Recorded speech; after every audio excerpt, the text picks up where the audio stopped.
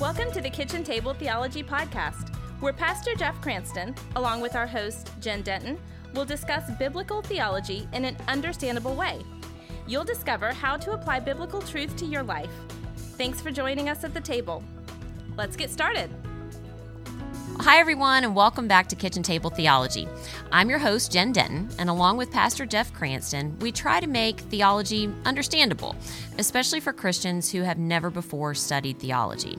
If we use hard-to-understand theological terms, we explain them. Our goal with you, Kitchen Table Theologian, is to help you understand the wonderful truths of the Bible's doctrinal teachings, and to have some fun along the way. Pastor Jeff, we are continuing to talk today about the Holy Spirit. The theological term for studying the Holy Spirit is pneumatology, and we defined that in episode 40, and we thought we'd hit on some of the overarching things the Holy Spirit does in the life of God's child. On our last two episodes, we discovered that the Holy Spirit regenerates us to new life in Christ. He restrains sin in the world. He convicts and reveals Jesus Christ to people. He baptizes us into Christ. He reproduces the character of Christ in us, and he helps us to understand the scriptures. That's a lot. But I still feel like we are just scratching the surface. Yeah, I think, well, we are, and we'll continue on some more incredible things, though, that the Holy Spirit does in the life of a believer in today's podcast. Well, let's go ahead and jump in by looking at two more areas where the Holy Spirit comes alongside of us: power and capacity for sharing our faith, and a capacity for ministry. Yeah, so let's start with the first one. The Holy Spirit gives us capacity, burden, and direction for witnessing or sharing our faith. If you think back to Acts 1:8, Jesus is telling the disciples who are gathered in the upper room, he says, "You will receive the power of the Holy Spirit, which will come on you, and then you will be my witnesses, not only in Jerusalem, but throughout Judea and Samaria, and indeed to earth's remotest end." Okay, I got this one, because many of us have heard these verses many times over in our lives, probably heard more than one sermon on it as well. So I'm going to attempt to break it down for us. Are you ready? Bust it down. Let's hear it. Well, I've heard it taught here at Low Country Community Church here in Bluffton, South Carolina. Hello, shout out to our friends here in Bluffton. And in former churches that I've grown up in, that the part about in Jerusalem and throughout Judea means to take the gospel to where I live, like my neighborhood, my community, and my region, sort of to my immediate neighbors. All right, so far so good. Okay. One down, two more to go. And then the part about Samaria is to go cross-cultural to people who are different from me. Heaven forbid. You could stay in your neighborhood. I wouldn't have to go very far. You wouldn't have to leave the street. Maybe not even my house, my kids. But to the people who are critics and enemies of the gospel, that's a little bit more daunting. That part casts a big net to include people who are culturally and maybe ethnically different than us, as well as folks who are opposed to the things of God. Okay, so that's two. And then the last part, to the ends of the earth, means to take the gospel overseas to every people, tribe, tongue, and nation. So, how'd I do? Well, folks, that about wraps up today's podcast here on Kitchen Table Theology. Thank you, Jen. Right on the money. I have been listening. So maybe I could add a thought or two here. And no, I think you're spot on there. The Holy Spirit is the key to everything that Acts 1:8 talks about.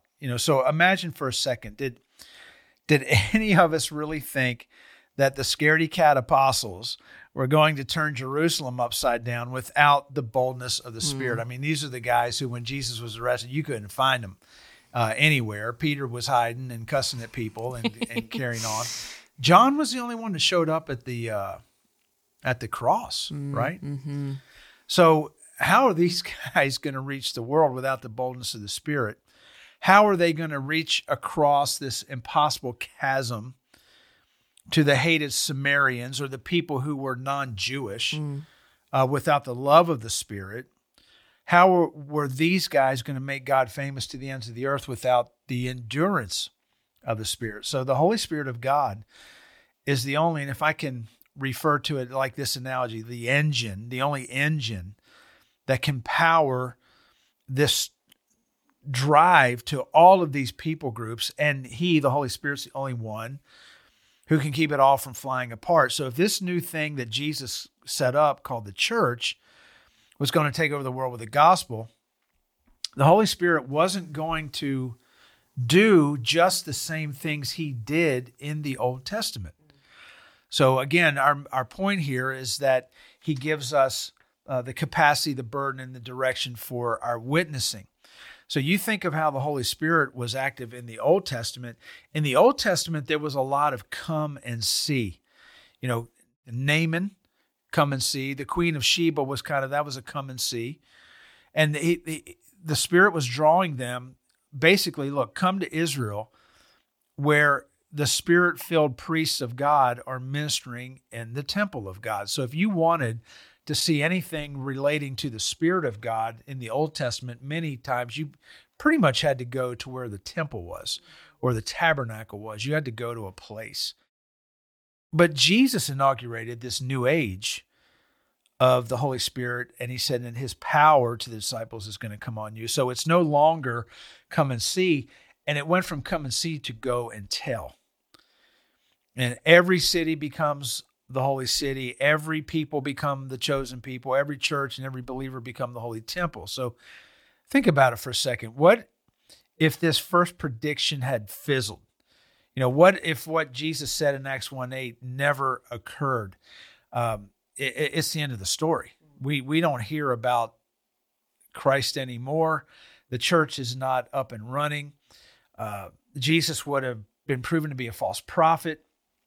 But it didn't fizzle, it exploded. And the Spirit came in power. So you will be my witnesses in Jerusalem and in all Judea. You know, it would be good for us if we could hear that through the ears of the apostles. And if we could, we would have really been able to sense how impossible that sounded to them. Humanly speaking, the mission to reach Jerusalem should have ended with 11 more crosses on Golgotha. Mm-hmm. Yet here is the risen Christ telling them that they wouldn't get snuffed out. They would successfully make him famous in Jerusalem and Judea. So, did it happen? You know, we all need to know that, because if it didn't, I'm checking out. I'm not waiting around. I'll go find another Savior, somebody I could trust. But it did happen. And it happened in a huge way. 3,000 people converting to faith in Christ in one day. 5,000 people just a little while later. And as a friend of mine used to shout in church, well, glory.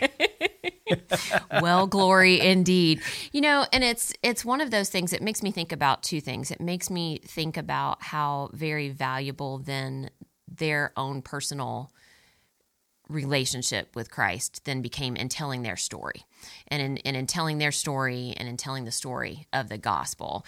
And I know then the other thing that comes to mind is provision, that there's so many times that I've had to have a difficult conversation over the years, whether it's with a fellow brother or sister in Christ, or back when I was teaching, working with students and parents, and I would say a quick prayer, Lord, just give me the words. And never once has he let me down in that. And so I would imagine they were doing a lot of prayer as well. I would think so. Yeah.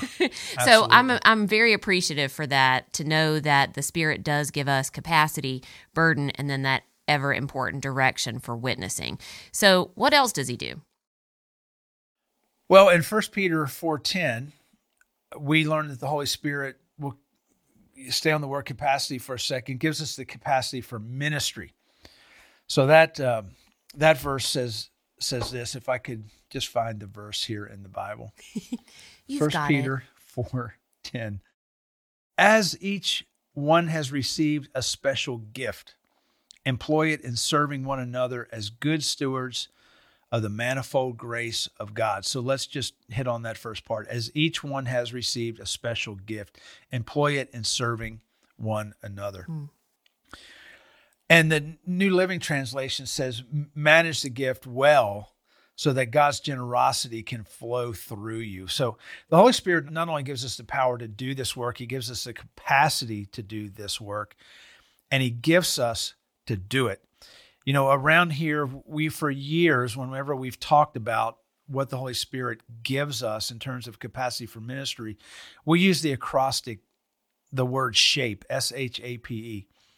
And S stands for spiritual gifts, and H stands for heart, and A for abilities, and P for personality, and E experience. So as a Christian, you're given at least a spiritual gift, if not maybe a couple of spiritual gifts. And then heart, he's working within the heart, the passion that you have to do something. And then he uses the abilities that you have to help fulfill that ministry gift. And then he uses our personalities, weird, quirky, normal, abnormal, whatever our personality is, the Holy Spirit will use that. And then the letter E, our experiences. And he brings those 5 things together and sort of coalesces those things and really uses all 5 of those to help us minister at the highest capacity. So he gives gifts that are shared among us under his direction, and he orchestrates all that. And we can't help then but to have an awareness that God counts each one of us as highly valuable in his church. So no matter what your social standing or your profession or your lot in life, we can be used by the Holy Spirit in very valuable roles in ministry, managing them well so that God's generosity can flow through you. And that all begins with this variety of spiritual gifts that he has for all of us. Mm-hmm. And I think that's super hard in today's culture, as a side note, when we're wrapped up in comparison culture and we see, different people in our lives, or we're inundated with social media or whatever that might be. It's really easy to say, gosh, I wish I had that gift, or, this person's using their gift in a different way. And I wish I had that, because I know many of us from time to time maybe have found ourselves saying, like, I don't know how in the world God can use me, or there's no way I can be used by God. There's only one problem with that. That's not what God says. Yeah, and he never says that about you or I. What he does say when he gives us spiritual gifts is along the lines of, let me use you. I'll use whatever you do, and I'll be in whatever you do. And that means it will bring help. It'll bring blessing to somebody. And God never fails. And since, he kind of says to us, I'm in whatever good you do for my people in my church. And therefore, whatever you and I do won't fail. He's gifted us. He's given us the opportunities. He's there empowering us to do it. So that's a very, very cool thing. He gives us capacity for ministry. Well, let's unpack that a little bit and talk about that for a minute, because we can mean a lot of things when we say gifts. There are a lot of gifts I believe I have, but I don't know that they're necessarily useful for maybe we the should kingdom. Talk about that. Yeah. So let's put a little light on what you mean when you're talking about gifts, or specifically spiritual gifts, because I know this gets confusing for us sometimes.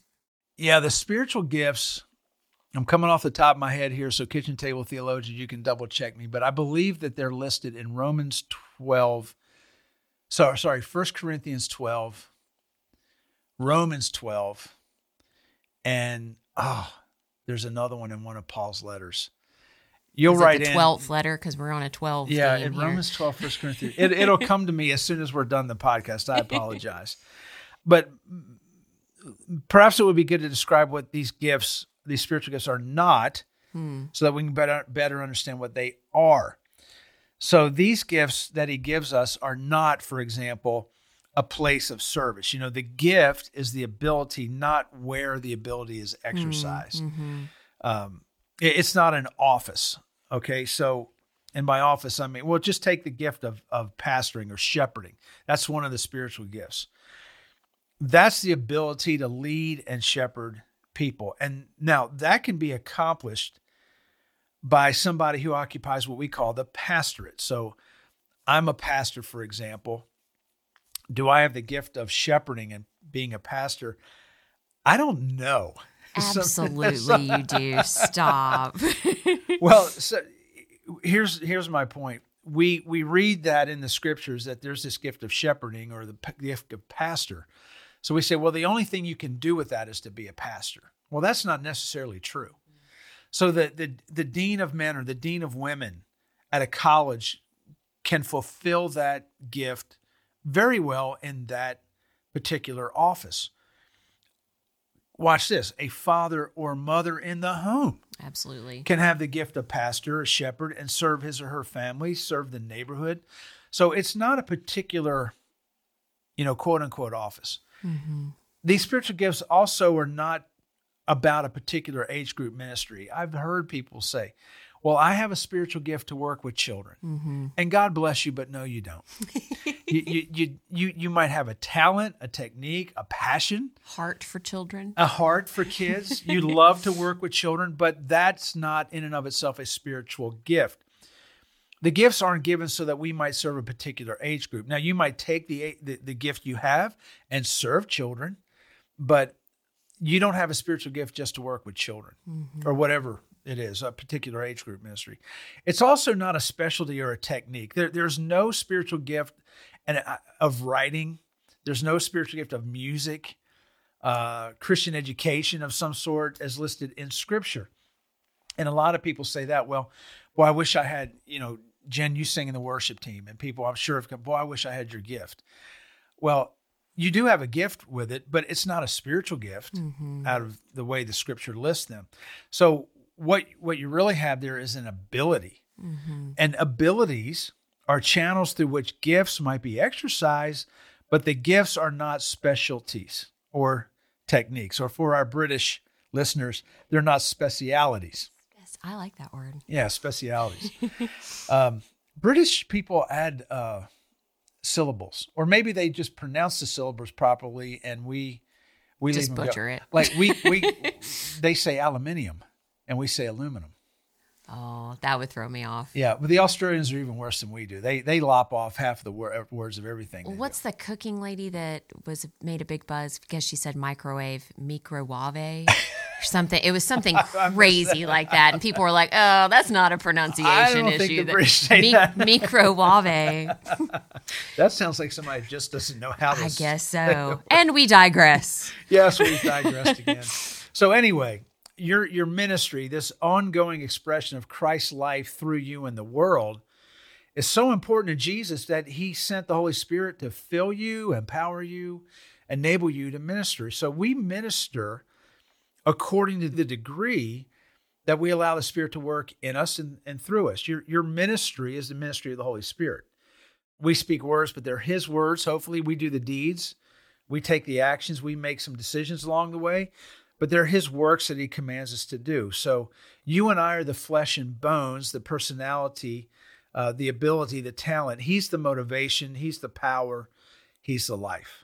And I think we have to remember that because it's what gives us a sense of humility in the midst of that, so that we don't set our identity in one particular thing and our identity in one particular ability. Yeah. I like to sometimes think about in terms of analogies, and as I'm hearing all this, I'm thinking about, the doctor that ministers to a patient.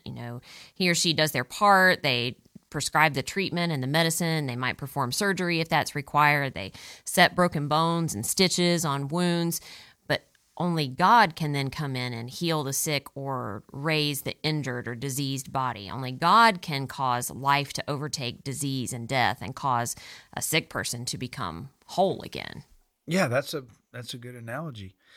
Were you thinking about Dr. Pimple Popper, MD, during all that? I was not thinking about her. It's not my favorite show on television, I have to say. That kind of surprises me, I'm going to be honest. I figured you would have been There's an odd satisfaction there, but sometimes I'm just a little too squeamish.